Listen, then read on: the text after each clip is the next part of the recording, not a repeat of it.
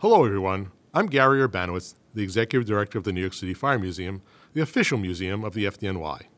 Before we dive into this episode, I need to inform you of the unprecedented financial strain we are currently experiencing at the museum due to the COVID-19 pandemic.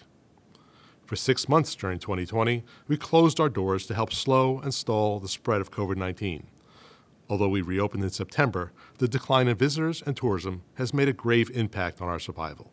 This podcast, our extensive museum collection, our preservation initiatives, and our outreach programs are only made possible with help from people like you, people who care deeply about the fire department in New York City and cherish its extraordinary history, unique heritage, and life-saving mission.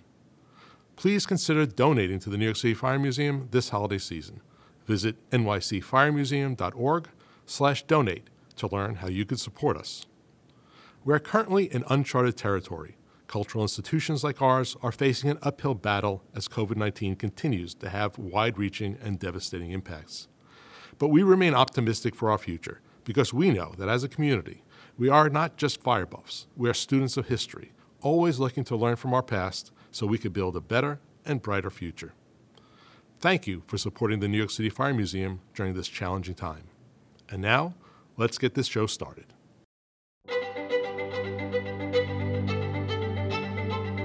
In this episode of Throwback FDNY, a military structure takes root in 1867 under General Alexander Shaler, the 1940 origin of the training publication WNYF, and the deadly 1949 Holland Tunnel Fire.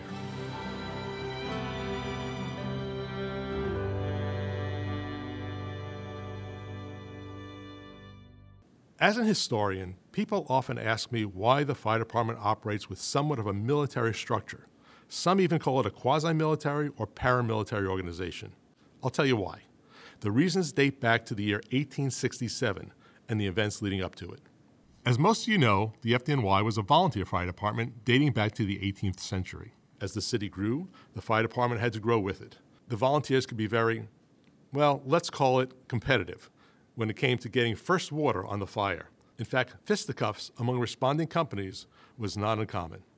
With lobbying by insurance companies and some political forces of the day, the New York State Legislature stepped in and took control of the New York Fire Department, making it a paid force in 1865.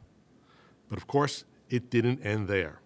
The new department faced a terrible fire on May 21st, 1866, at the Academy of Music. 2 firefighters lost their lives. The old volunteers attempted to convince the powers that be that the tragedy reflected badly on the new Board of Fire Commissioners, and they lobbied for its abolishment. Instead, the governor, who had the power to appoint the fire commissioners, appointed General Alexander Shaler to take over the board. General Shaler was born in Connecticut, but his family moved to New York City when he was 7 years old, and he grew up here. He became a member of the New York State Militia and wrote a manual of arms for light infantry. When the Civil War broke out, his regiment was sent to defend the District of Columbia. His unit served in various areas and battles throughout the East. At the Second Battle of Fredericksburg, Shaler made a bold move and he led his men into the Confederate line, a decisive tactic that won the battle. For this action, he was awarded the Medal of Honor. After the war, General Shaler remained active in the New York militia, but he entered into civilian pursuits. His military leadership was well known in New York and was seen as the answer to bringing discipline to the new fire department. He was appointed president of the Board of Fire Commissioners in 1867. He instituted various changes to the organizational structure, making it comparable to those of the military. Much like the Army, the basic unit was the company, which remained so. But districts became battalions, and he assigned them to brigades, which later became divisions as we know them today. At that time, the ranks of the department consisted of hosesman and ladderman, fireman, engineer of steamer, assistant foreman, foreman, district engineer, assistant engineer, and chief engineer. Shaler changed these to military ranks. Hosesman and ladderman became cadet. Fireman became private. Engineer became sergeant. Assistant foreman was a lieutenant, and foreman was captain. District engineer was major. Assistant engineer was lieutenant colonel. Chief engineer, colonel. And commissioner, of course, general. Most of those ranks didn't stand the test of time, but those familiar with the fire department will note that to this day, the ranks of lieutenant, and captain are still used.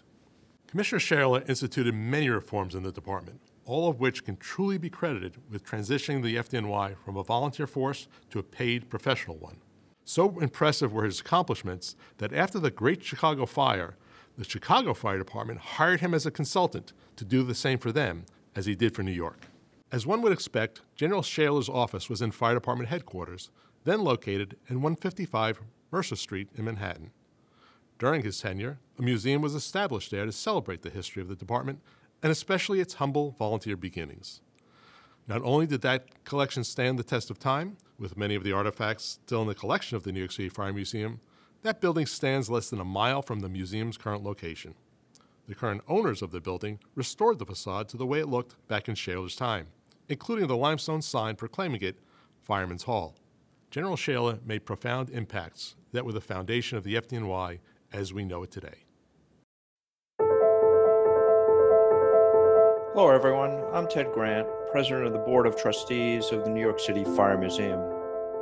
As we all know, the world has drastically changed since March 2020. It remains a very difficult time for everyone. At the New York City Fire Museum, our principal sources of revenue have all but disappeared this year. While we normally host nearly 10,000 school children in our fire safety education program, school closures have caused that to cease. We are also visited by about 30,000 other visitors each year, many outside the metropolitan area, including firefighters from around the world. But tourism has all but stopped. And we host many events annually for community and other organizations. That too has stopped.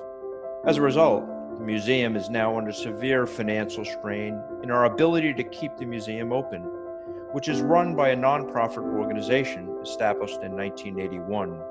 Our nonprofit institution is not funded by the FDNY or the City of New York. If you believe in our mission to preserve history, educate children on fire safety, and celebrate the heroism of first responders and the contribution of the fire department, please consider making a tax-exempt donation to our new Crisis Recovery Fund at nycfiremuseum.org/donate. It's hard to believe, but the Alliance of American Museums estimates as many as 1/3 of the nation's museum will be forced to close due to the unprecedented toll of the pandemic on cultural institutions that depend on visitors, members, and donors to survive. Please don't let the New York City Fire Museum be one of the ones to close. As we approach the holiday season and the end of the tax year, please remember the New York City Fire Museum in your charitable donations. All donations are tax exempt. Again, you can support us by going to nycfiremuseum.org/donate. Thank you for your generosity, continued support, and for partnering with us to preserve, educate, and celebrate the history and tradition of the FDNY.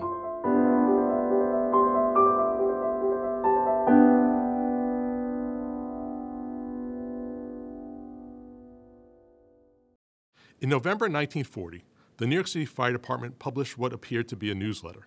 It was a simple, 8-page, black and white document. It had a name, WNYF. What did that mean? Well, it was the call letters of the still new FDNY radio system. Some of you may remember that radio and television stations east of the Rockies have call letters starting with a W, like WABC, WCBS, WNBC, to name a few. Our NYF ostensibly stood for New York Fire. But for this new publication, it stood for With New York Firemen, WNYF, later updated to With New York Firefighters. Some of the articles covered in that first issue included the LaGuardia Field Crash Wagon, new apparatus for Rescue 1, stenciling of hydrants, and London's Fire Department.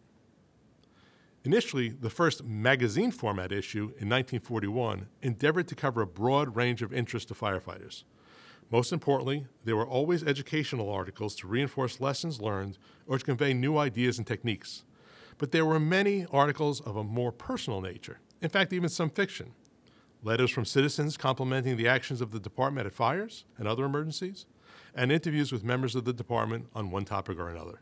Some regular columns began to appear, like Through the Bag, with those letters from citizens. All Hands, with reports from each division on their activities, usually on the lighter side. Fire Manecdotes, short paragraphs with tidbits of history or just general firematic interest. And Photo Reporter, a centerfold featuring images taken by the department's photo unit at fires, emergencies, and events. The magazine really caught on and provided an educational and general sense of camaraderie. After the first and only issue of 1940, WNYF became a quarterly publication. Initially just printed in black and white, the first colorized image appeared on the cover of the January 1943 edition, but it was an artistic rendition of a combined military and FDNY tribute. Remember, World War II was still raging. The first full-color photograph didn't debut until July of 1955. WNYF is now full color. Other than a brief period in the mid-90s, WNYF has been continuously published with hundreds of articles written by FDNY members of every rank. That's quite an accomplishment, and one that the FDNY is proud of. Today, WNYF remains a respected publication with a new home at fdnypro.org. Its success has helped launch a sister publication, Pro EMS, in 2016, an annual fitness issue, Pro Fit, in 2017, a podcast, film series, events, and a line of books, including 3 textbooks by the most prolific writer in the fire service, my friend, retired FDNY Chief Vincent Dunn. But at the heart of it all remains WNYF. If you are interested in subscribing or reading up on 8 decades of training material, learn more at fdnypro.org.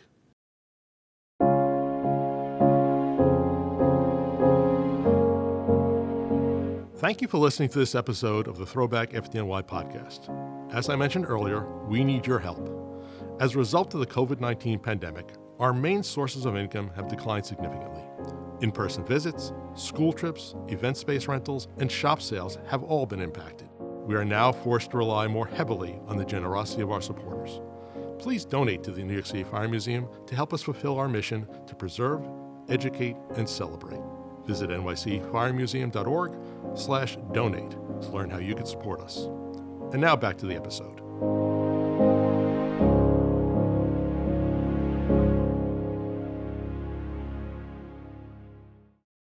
When the Holland Tunnel opened, it was an engineering marvel.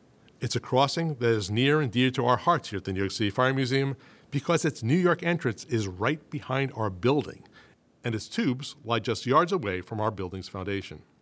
This was the second of 2 underground and underwater vehicular passages between New York and New Jersey. It's not the tunnel itself that I want to talk about, it's the fire that occurred there in 1949. At approximately 8:45 a.m. on Friday, May 13th, a 55-gallon drum of carbon disulfide, a chemical prohibited from the tunnel, fell from a truck carrying 80 such barrels, and its vapors were ignited, causing an inferno. The truck entered at the New Jersey terminus of the tunnel and was about 1,500 feet in when the incident occurred. Can you imagine the horror of being in your car when that happened? Remember, this is long before strict hazardous cargo regulations were imposed on trucking, coupled with a much more liberal use of such chemicals in everything from the home to large-scale manufacturing.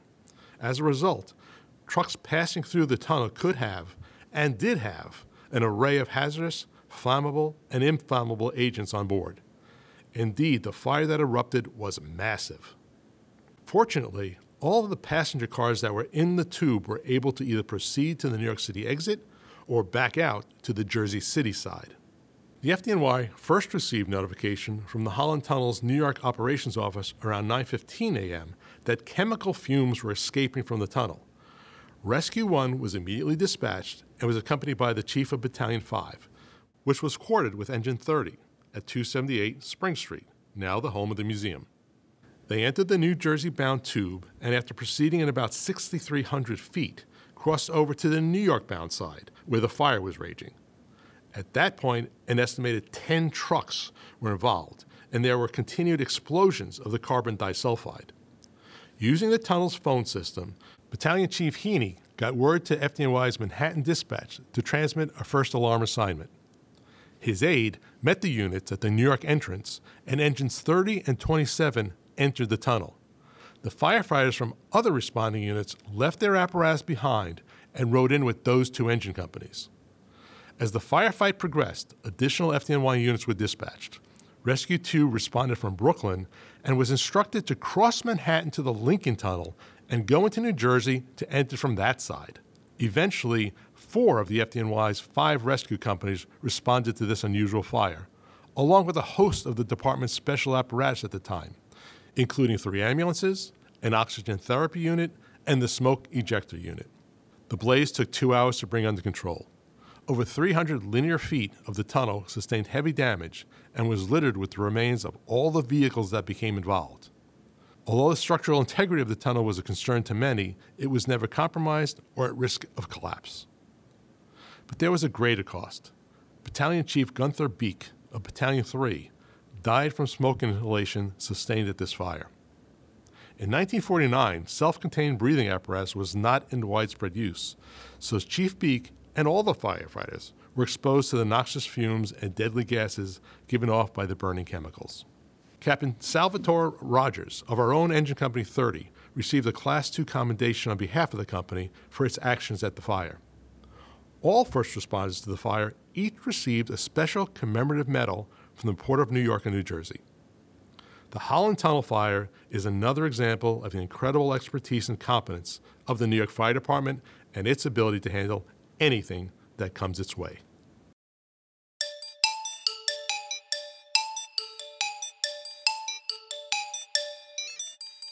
And now it's time for our Throwback FDNY Trivia segment.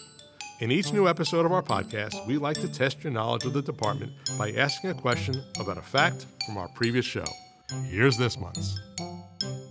The FDNY relies heavily on a computerized database housing information gathered by the department's Bureau of Fire Prevention, as well as by fire companies performing building inspection.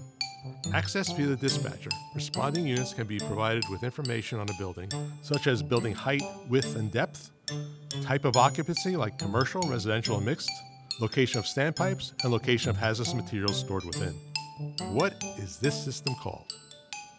The answer can be found in our previous episode and in this month's installment of our companion Throwback FDNY newsletter. You can sign up for the newsletter at nycfiremuseum.org/throwbackfdny. Thank you all for listening. The Throwback FDNY podcast is brought to you with the help of the FDNY and the FDNY Foundation, the official nonprofit organization of the department.